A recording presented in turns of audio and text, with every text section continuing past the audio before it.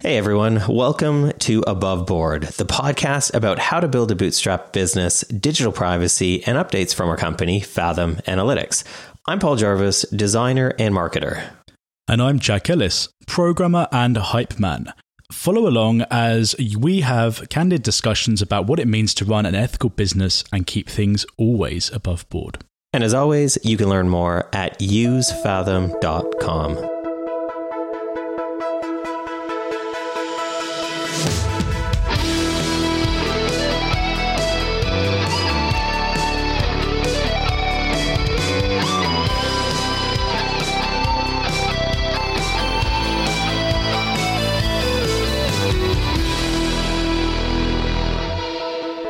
So usually this show is conversations and witty-ish banter between myself and Jack.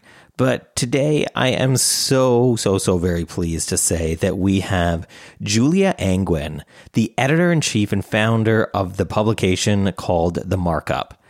Both Jack and I are huge fans of this newsroom and how they approach journalism. Julia is the author of Dragnet Nation, A Quest for Privacy, Security, and Freedom in the World of Relentless Surveillance. As well, Julia is just an all-around badass when it comes to telling the story of big tech and digital privacy. Let's dive into the interview. All right, so the first question that we have for you is, can you let our listeners know, I guess, what the markup is in a nutshell, and I guess why it exists as well, which I think is really interesting. Yes, it's great to be here. Thanks for having me on.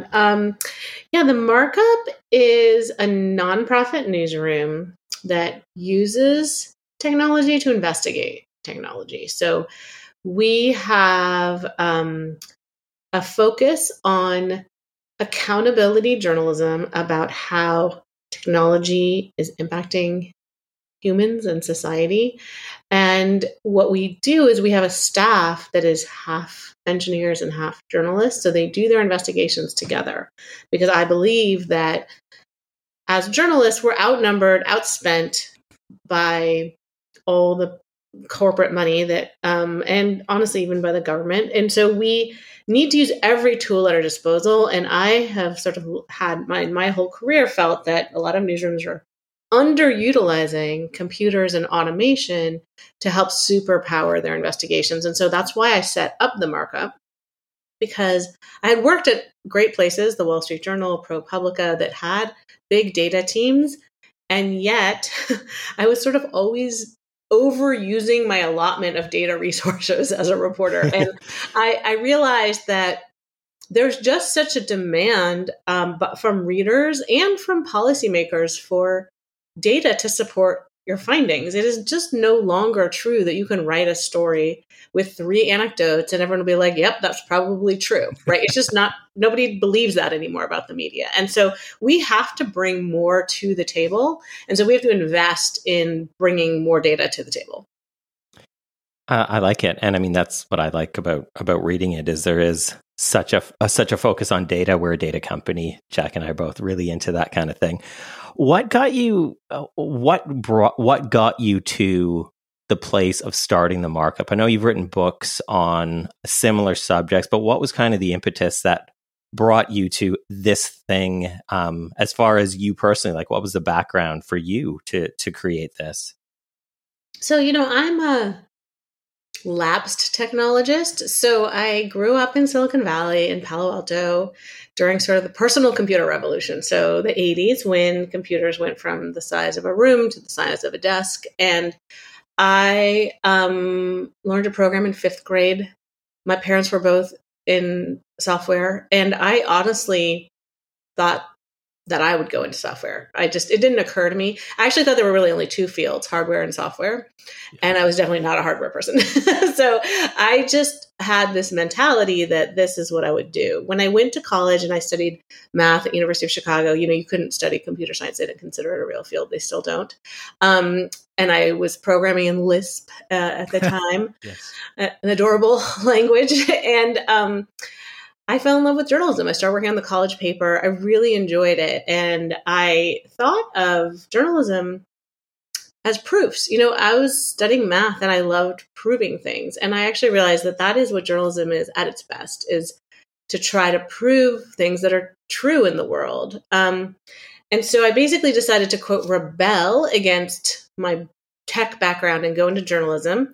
And for a while, I just was a regular journalist. I worked in Washington, D.C., covering Congress, but eventually became known that I was like the only person in the newsroom who knew how to use a computer.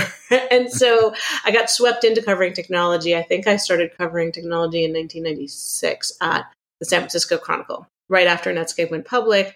They were like, oh, you're a business reporter who knows how computers work.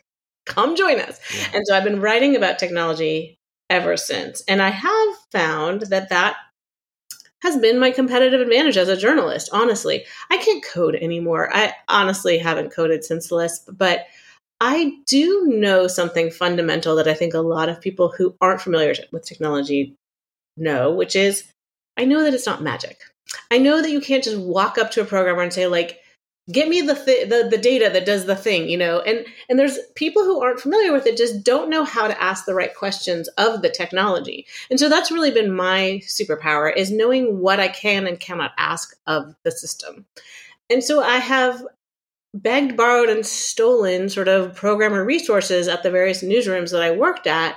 But ultimately, there wasn't a newsroom that existed that had that baked in, where the programmers were actually part of the investigative team. And that's something very unique at the Markup. The programmers do not report to a data editor. They don't live in a silo. They're not a service desk where you go and order data like a hamburger, which is often the case. And instead, they're just reporters. They have different skill sets than the traditional reporters who focus on human sources and public, records. But they work in a partnership with a traditional reporter, and they bring their skills and the reporter bring there, and together I feel like we can do even better journalism than they could do separately. I like it. I like the reference to, can you just do this? My background is graphic design, and every time I see on TV shows, enhance the resolution. Yeah. It's like, what?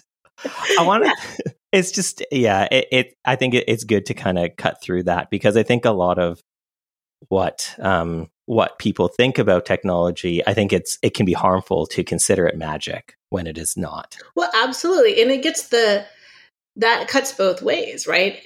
It also means that people use technology as an answer. Like, okay, the reason you're not getting bail is because this technological risk assessment tool said you're risky, right? And people are willing to believe it because it's technology, it's complicated. And so that also animates what we investigate, right? We investigate how technology is used to obscure accountability. And so I think being deep in understanding technology allows us to understand its limitations and to really explore how it's being used in the world. That makes sense. Yeah. Can we talk a bit about the business model for the Markup? Because it's different. And I was actually talking to the two founders of a news organization called Capital B, which isn't out yet, but they're starting soon. And they're starting this route, but you all have been doing this for a while, where you are a nonprofit and there aren't ads. And when I look at your website, it doesn't yell at me for having my ad blocker turned on. No, it's not. Can you explain how you came to this business model, and then how it's working for you all, if you are able?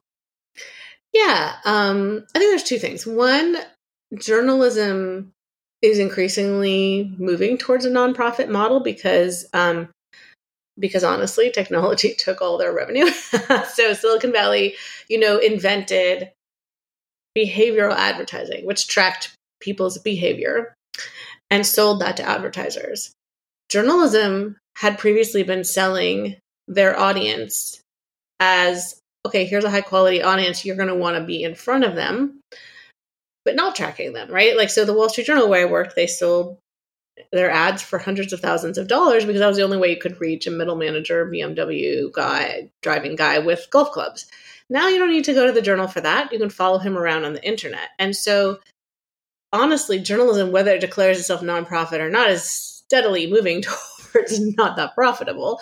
And so, ProPublica really plowed this ground when the editor-in-chief of the Wall Street Journal, who I had worked for, Paul Steger left and founded it, it was like a proof of concept. And it really did prove the concept. And so it paved the way for places like myself and Texas Tribune, and a whole world of nonprofit newsrooms have sprung up under the idea that you can do particularly accountability investigative journalism that's so expensive and so lengthy and really not well served by the commercial model.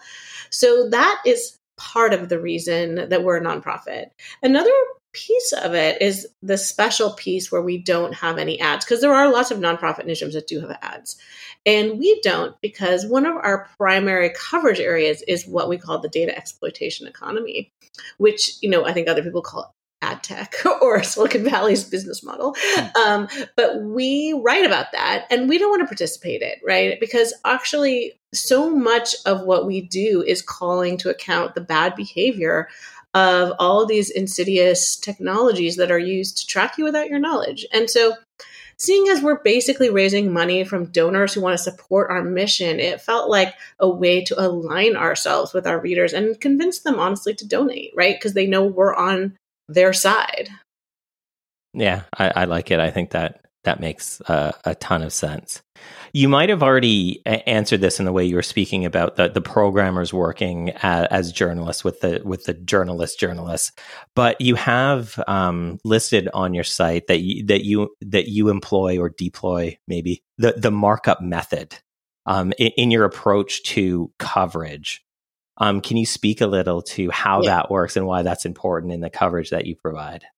Yeah, we call it the markup method because it's basically a scientific method light. So essentially, our idea is that we should start as a small newsroom with limited resources and expensive resources, right? Programmers are expensive. Technology is expensive. Investigative journalism is expensive.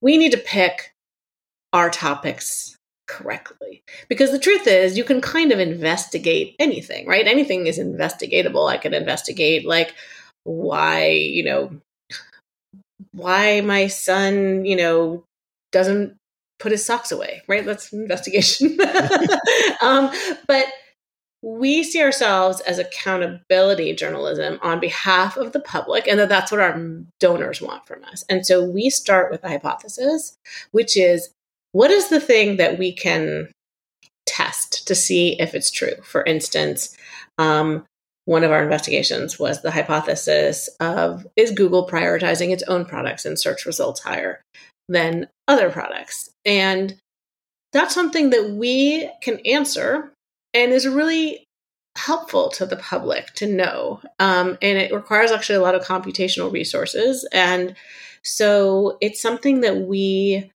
feel like helps us frame our questions right. Because if you just run around thinking, what can I investigate? You can end up with really low-hanging fruit. And we need to pick really important topics. And it's also a way to hedge against sort of the myth of objectivity, right? Which is that journalism has, I think, mostly given up on the idea of objectivity, but it still lingers, right? This idea that we're just a neutral force and we present both sides, and that both sidesism has really been exploited, right? And people have gamified it to present some pretty non-evidence-based things as like an alternative reality. And we don't want to be that. We want to be like, no, we actually we're scientists, we are testing a hypothesis, but if there's evidence to support our hypothesis, we're going to declare it true with limitations. And so that is a different way to engage with the public, which is to say, we're really clear about what we experimented with. We're really clear about what we found. We're really clear about what we didn't find and what the holes might be. And I think that's a way to build trust in a world where there is a lot of distrust in journalism. What do you do with disproven hypotheses? I know it's something that I was just thinking about this morning. We have such good hypotheses that we've had to discard that the null finding is actually interesting. And I have been trying to figure out what is a way to display those, publish those, because they're not really interesting to the average person, but there is sort of like a niche of people who might be interested. And I have wanted to build some sort of little like resting ground, a little graveyard or something. Yeah. But I haven't quite figured out, because the thing is about those findings is that we haven't tested them for robustness as much. And so it feels a little risky to put them out there without like fully examining them. Because like if we test a hypothesis and then we see that it's not true and we don't really spend more time on it. And what if we just miss something? So I haven't quite figured out, but there are really interesting things that do come up in that way. And it's a constant source of annoyance to me that I haven't figured out how to display those. You do your own research, your journalists do the research, but you also build tools that other people can use to do their own research. So a great example is the Spotlight tool, which has just been everywhere. That really went viral. And I think someone told us recently you have added flock detection, the Google FLOC thing, detection into it or something like that. So you're really kind of updating this tool as well as just launching it, initially. So that's an impressive tool. What brings people to the markup? There are all these places they can go. Why do they choose the markup? Such a good question. We don't know why people come to the markup because we don't track them. So we don't even know who comes or how many people come. Yeah. We know a little bit. As you know, it's unavoidable to know some things about your audience, but we do discard data that we think would be too personally revealing because we want to have a commitment to our readers that we're not tracking them. And I don't think people should be sort of followed while they're reading. That is something very sensitive about your life, what news you read, particularly in countries with repressive regimes that can be used to put you in jail. So we try to be really sensitive about that. So we don't really know. But I will say that we have found, we sort of experimented with this idea of building tools and have found they're really popular, and it's surprising to us. So Blacklight is our tool that is a forensic privacy analysis tool in real time. So essentially, when you visit it, you type a URL in, we spin up some browsers in the cloud and run some tests on that URL at that moment. And what we do is an instant analysis. Is it doing fingerprinting at that moment? How many cookies is it setting at that moment? Is it doing session recording, which is essentially logging your scroll and mouse movements?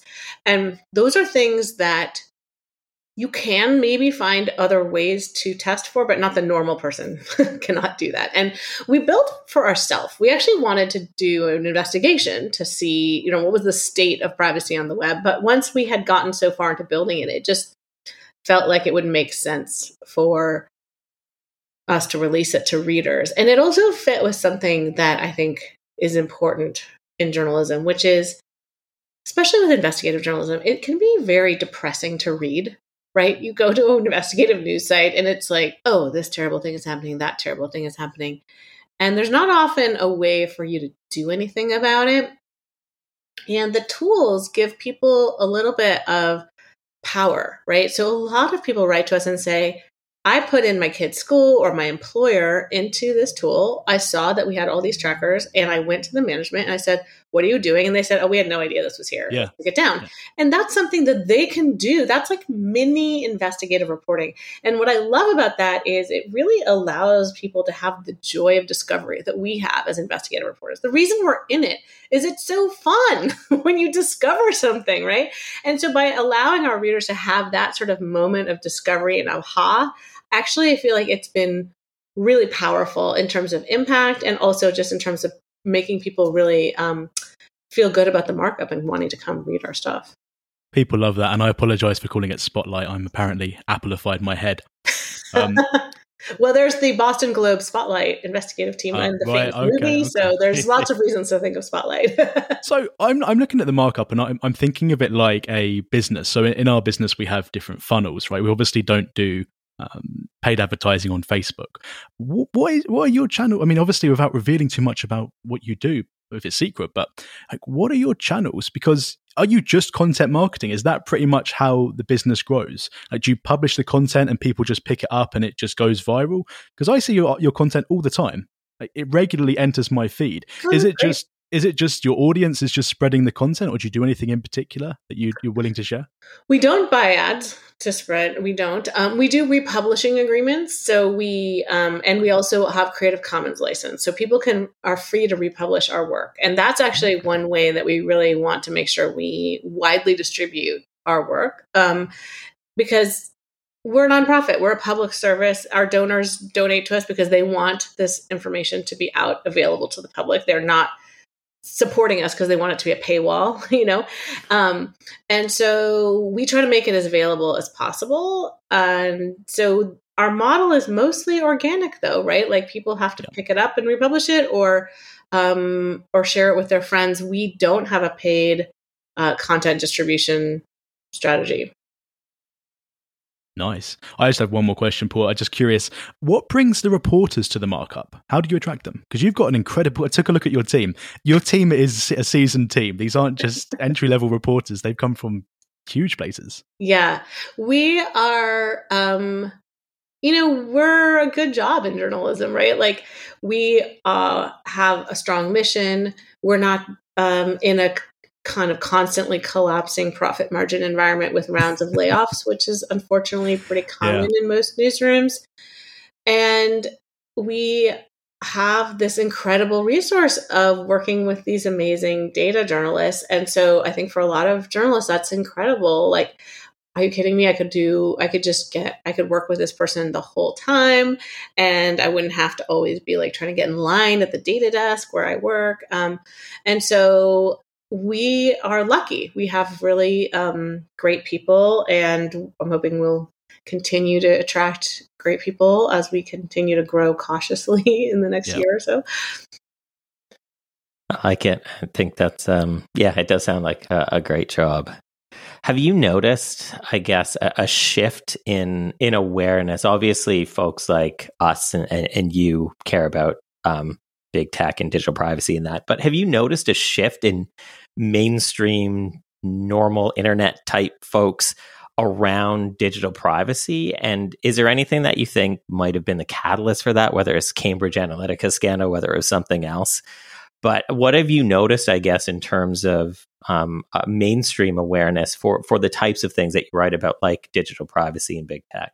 Yeah, I think it's so interesting because when I started writing about privacy in 2010, people were like, what are you talking about? That seems whatever. Who cares, right? And it definitely felt like I was outside of the mainstream.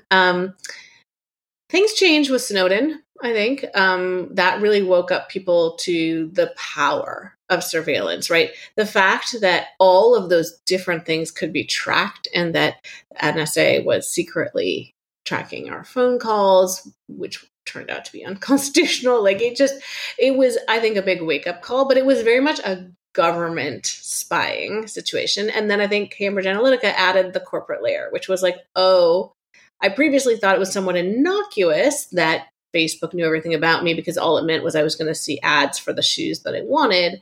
But now if it means that there's a company out there trying to do political persuasion that is literally using that information to target my psychological vulnerabilities, which is what Cambridge Analytica promised to do, whether they delivered on that, I think is an open question. But certainly the fact that they promised that made people feel vulnerable. And it also raised the question that was really never answered about 2016, which was how much did that matter? How much did the Russian interference matter? We don't know.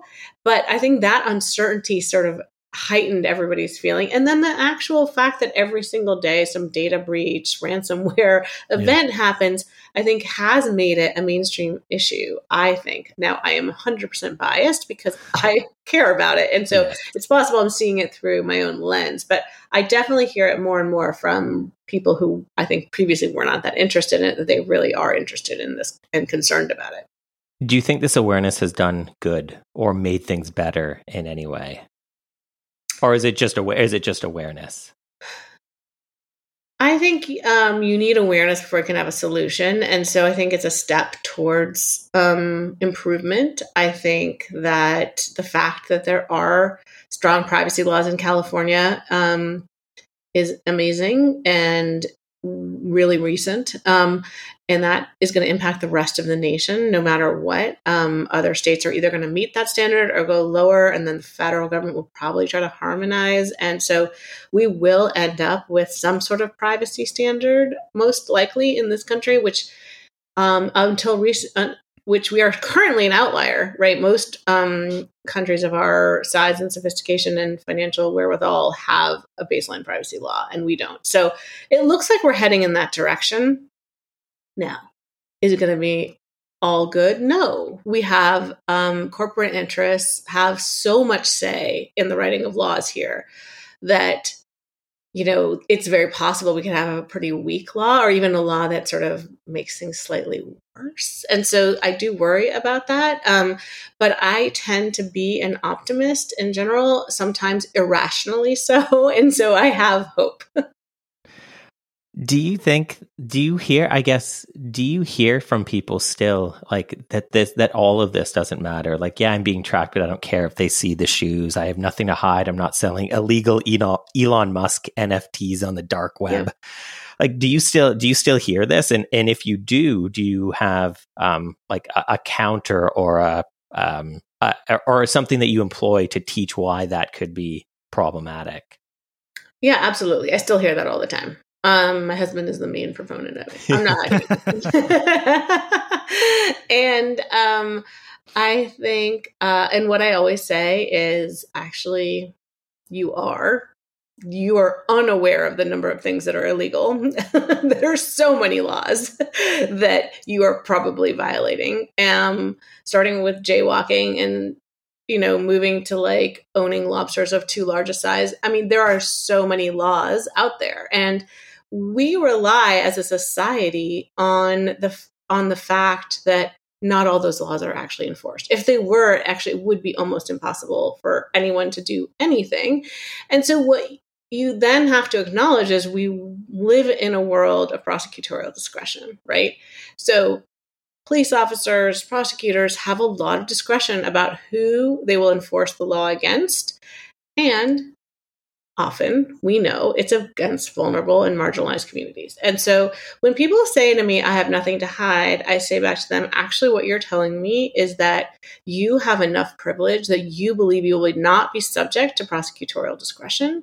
And I'm happy for you. But I think you should think about people who are not in that position.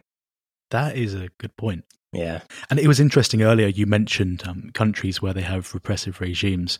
You have onion links on your website, which I thought was fantastic. Like, who does that? But I understand why you do that. If they've got people that are reading this stuff, they want to keep that private. We have a very large international audience from what we can tell. And we just want people to be safe. Yeah, that makes total sense. So Google is marketing that they're focusing on privacy and various other things. Do you think that any of big tech is actually doing good stuff? Is anyone actually looking at this and improving? Because Google, you know, we care about privacy, and then they launched Flock, and we took Flock for a spin. I know you took Flock for a spin. We went on some mental health websites and we watched how our cohort changed, and we had it side by side. It's mind-blowing. So Is anyone actually doing any good in big tech? Well, I mean, it's worth noting that the reason Google did that was because they were boxed into a corner by the other web browsers, right? Like, when I started writing about this in 2010, none of the web browsers had any privacy protections, right? Yeah. Actually, now Google's the last one without default third-party cookie blocking. So they had to launch something to make it seem like they were doing something. So that's what Flock is. And so I think that's improvement. Is it a total win? No. But it means that they're the last one standing, and they have to at least make sounds like they care about privacy. Do you think they can do anything? I mean, they're an advertising company, profits off of what we do on the web. What can they do to win here? Can they even win? Well, I mean, they could, improve it, right? Like, they don't, Google Chrome is a different product than Google ad services. And honestly, still, most of the revenue comes from search, which is contextual and not behavioral advertising. And it's a great powerhouse, right? Like, I'd be perfectly happy myself to run that business and have no other businesses, right? So I think that is just a question of, well, do you want to be the global giant who controls all of the world and everything that everyone does in it? Or are you running a business that's awesome and has massive profit margins on search advertising, and you restrain yourself in other realms? Those seem like a fine option to me. I'm obviously not probably cut out to be, a tech trillionaire. and I'm happy to sound naive here, but there's they have on capitalism, shareholders, this kind of thing. They're a big public company. If they chose to cut out certain things, they can be sued by the shareholder, right? So they haven't actually got the power to change, or have they? Because they have to. The shareholder comes first, right? Yes. So can they so change? this is the problem with the Wall Street model for public companies, right? It does prioritize short-term growth over all other things, and that has led to all sorts of distortions in our economy and our life. But it's also worth noting that the founders own, a controlling stake in Google, and so they still have the ability to flout Wall Street if they wanted to, right? Or they could take it private. So they have mechanisms. Facebook similarly, Mark Zuckerberg kept controlling shares. So these are companies that are somewhat public, but somewhat not, right? Still controlled by their founders. And so they have a lot more discretion than a normal public company. Good point. Yeah. DuckDuckGo is proof as well of a company that doesn't run targeted ad. And I think they published that they made $120 million in revenue. Yeah, that seems fine. I'll take that. Yeah. Look, obviously that's naive, right?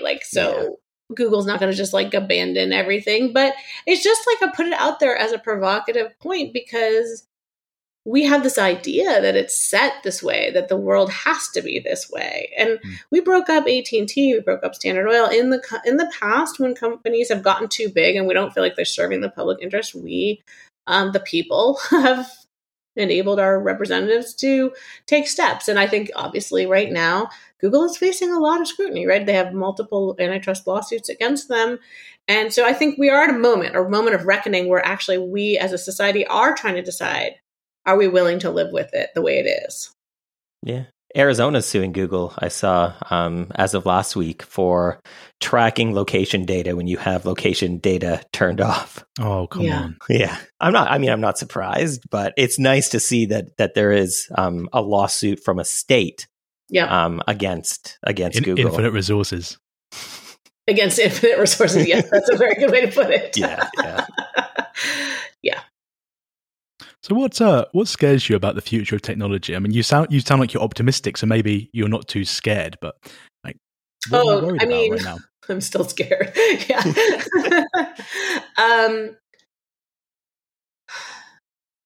Well, I guess I feel like these are companies that have power, global power, in a way that we've never seen before. That literally there hasn't been an entity in human history that had this much power. I think maybe the Roman Empire for a few years. I don't even know. I don't think so, because if you think about Facebook and Google, they literally decide in every country in the world what is acceptable speech. That is their decision. They can comply with the government. They cannot comply with the government. They make different decisions, different times. They have their own metrics. That is such power that it's hard to understand how it gets reined in, right? Well, yeah, if they got power at the top, yeah, that makes sense. Sheesh. So that scares me. I guess, and we've kind of been talking about both sides here, the government side and the corporate side, and it sounds like the corporate side might have more power, but the government side has the ability to put people in jail. Yeah.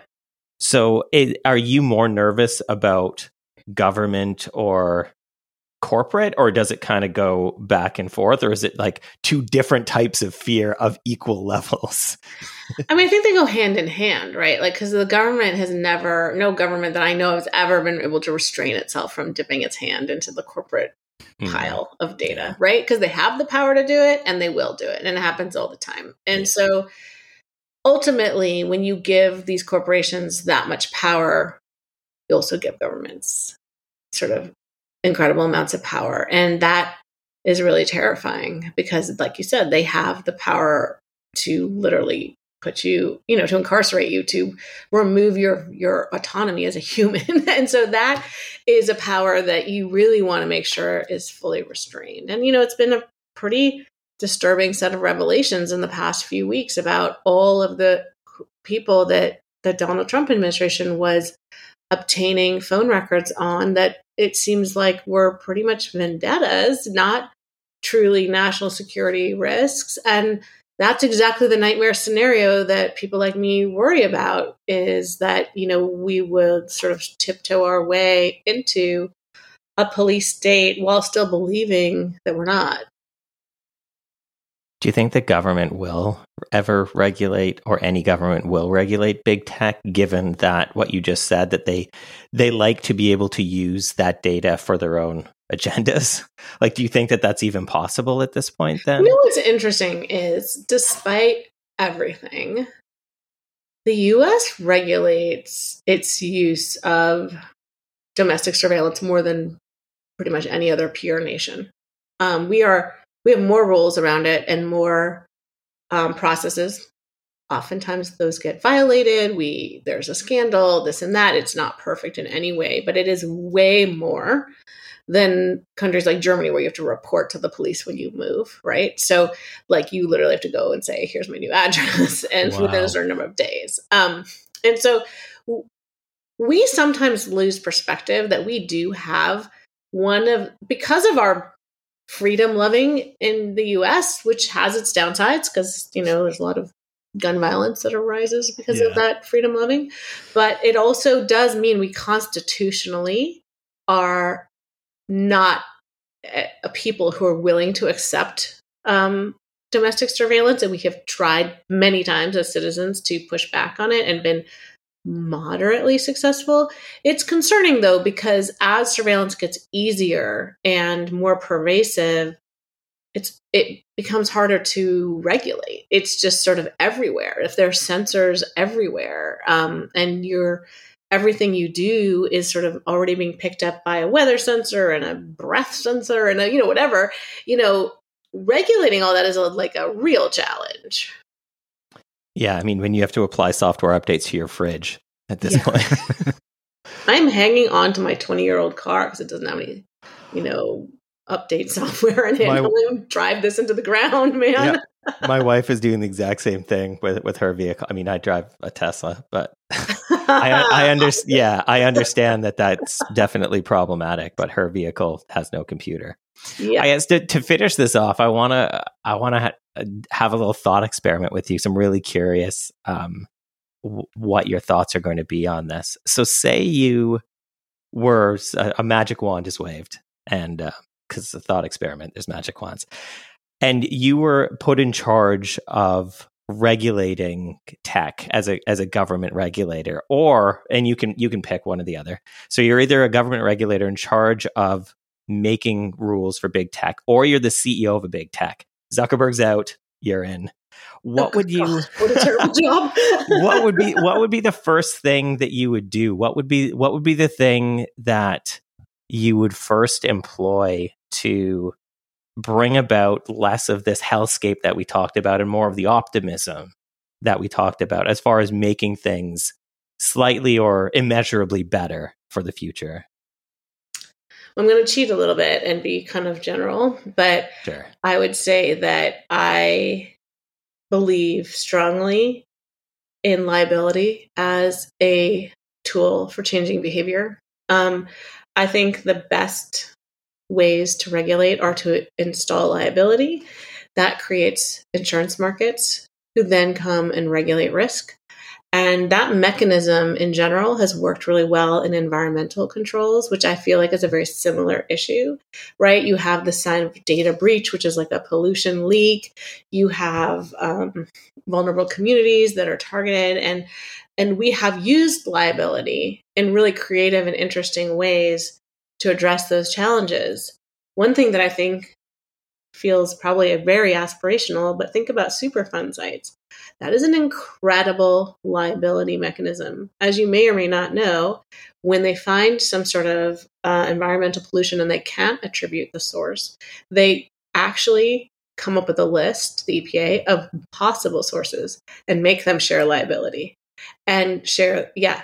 And so there have been some really interesting mechanisms that require cleanup and incentivize against future pollution. And I think that kind of approach is similar to what we need with data, because it's a very similar problem. Pollution is hard to attribute source. hard to attribute your actual cancer to it. And yet is a collective problem that ruins everybody's life. And that is what I think that sort of our current data economy is too. You can't really say that you didn't get the job because of some data. You can't really say who had your data that led to you not getting it. But all of us are harmed by living in a world where you can't trust anything because you know that your data isn't safe. And so I feel these are similar problems. And we solved pollution. Okay, we missed a few things, carbon. But we did actually have our rivers on fire in the past. We did solve some of those things. We did it with multiple types of liability. We had strict liability like Clean Air Act, Clean Water Act, which were just like, no, you cannot do more than this. We had actually collective action, which was like recycling and picking up dog poop, which is like humans getting involved. And then we had public shaming where the EPA would publish lists. And then we had this collective liability of Superfund. I think it would take a similar kind of array of solutions to help solve this problem. That makes a lot of sense. And I think about the charity that I most donate to, where I live in British Columbia in Canada, is a charity that sues people for breaches of environmental protocols, and they're called EcoJustice because they their business model as a charity is to just sue people who are violating laws. And I donate if there was something like that for data. Yeah. Oh my God. And then the insurance markets would come in and they would say to Target or whoever, like, guess what? You're just not allowed to have these unpatched servers anymore. Either you patch or we don't insure you. And like, that would just raise the game for everyone, right? We're getting close with that. There's a chap called Max Schrems in the you're familiar with him. So he's suing Facebook. He's suing Google. And I think he's won. Recently he won on his Schrems 2 ruling. That's a start, right? We're kind of moving towards what you're describing potentially. Yeah, Europe has allowed a better legal environment for challenges like that in some ways. His challenge was more about the NSA, as I understand it, but he has also a suit against Facebook. But I think that generally, I'm a big believer in litigation. It's really worked well for our country. Nice. Well, Jack, was there anything else or? No, nothing. Okay. Well, Julia, thank you so much for joining us. Jack and I have been looking forward to this for a while now, so I'm so glad that we can make this happen. So glad we can share this with all of our listeners, and I know a lot of people that use our product are fans, so this is going to be really good. So I thank you very much for your time today.